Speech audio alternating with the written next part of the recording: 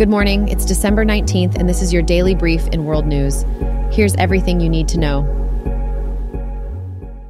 Oil prices rose nearly 1% due to concerns over oil supply disruptions caused by Houthi rebel attacks on ships in the Red Sea. Major maritime companies, including BP, MSC, and Evergreen Line, suspended passage through the Bab el-Mandeb Strait, potentially increasing transport time and freight rates. The U.S. is planning to launch Operation Prosperity Guardian, an expanded maritime protection force involving Arab states, in response to these attacks. The International Chamber of Shipping has deemed these attacks a serious threat to international trade. The closures of the Red Sea and the Suez Canal are causing major concerns for Europe. U.S. Secretary of Defense Lloyd Austin is set to discuss measures to address the situation.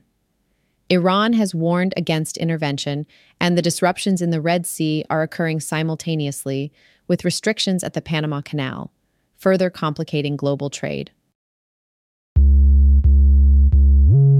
Apple has been ordered to suspend sales of its Apple Watch Series 9 and Apple Watch Ultra 2 in the U.S. due to a patent dispute with medical company Masimo. The U.S. International Trade Commission found that Apple infringed on Masimo's blood oxygen patents. The sales ban will begin on December 21st for online sales and December 24th for retail stores. Apple plans to appeal the ruling and is exploring legal and technical options. The ban may lead to a shortage in stores, impacting Apple's holiday season sales. The Biden administration is reviewing the ruling, but it is unlikely to be vetoed. The ban only applies to sales in the U.S., and sales in other countries will not be affected. The European Commission is investigating social media platform X, formerly known as Twitter, for possible violations of the European Union's Digital Service Act rules. The investigation focuses on the spread of illegal content, disinformation, transparency, and user interface design. X, now owned by Elon Musk, has expressed its willingness to cooperate with the regulatory process and emphasized the need for a politically neutral and lawful investigation. If found guilty, X could face fines up to 6% of its global revenue or even be banned from operating in the EU. The investigation is part of a larger initiative targeting major platforms, and it will test the EU's ability to enforce change.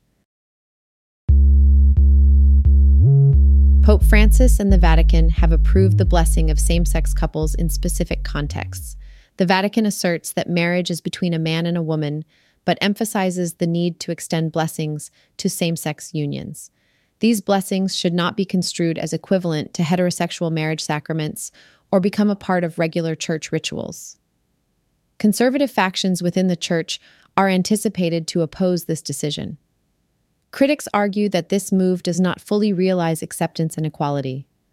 The decision aims to acknowledge changing perceptions of sexual identities and to lessen divisions within the church.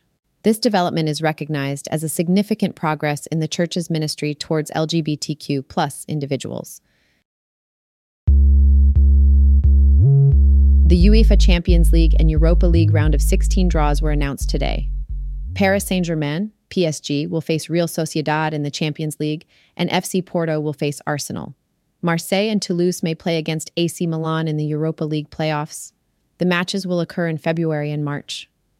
French clubs face tough challenges but could potentially perform well. The knockout stages of the Europa League schedule has been released, featuring Marseille, Stade Rennais, Toulouse, and RC Lens. Further details on the schedule and potential matchups can be found in the article. This has been your daily brief in world news. To read more about these stories, follow the links in the episode bio. You can also subscribe to these updates at www.brief.news. And for more daily podcasts about the topics you love, visit www.brief.news/podcasts. Tune in tomorrow. We'll be back with everything you need to know.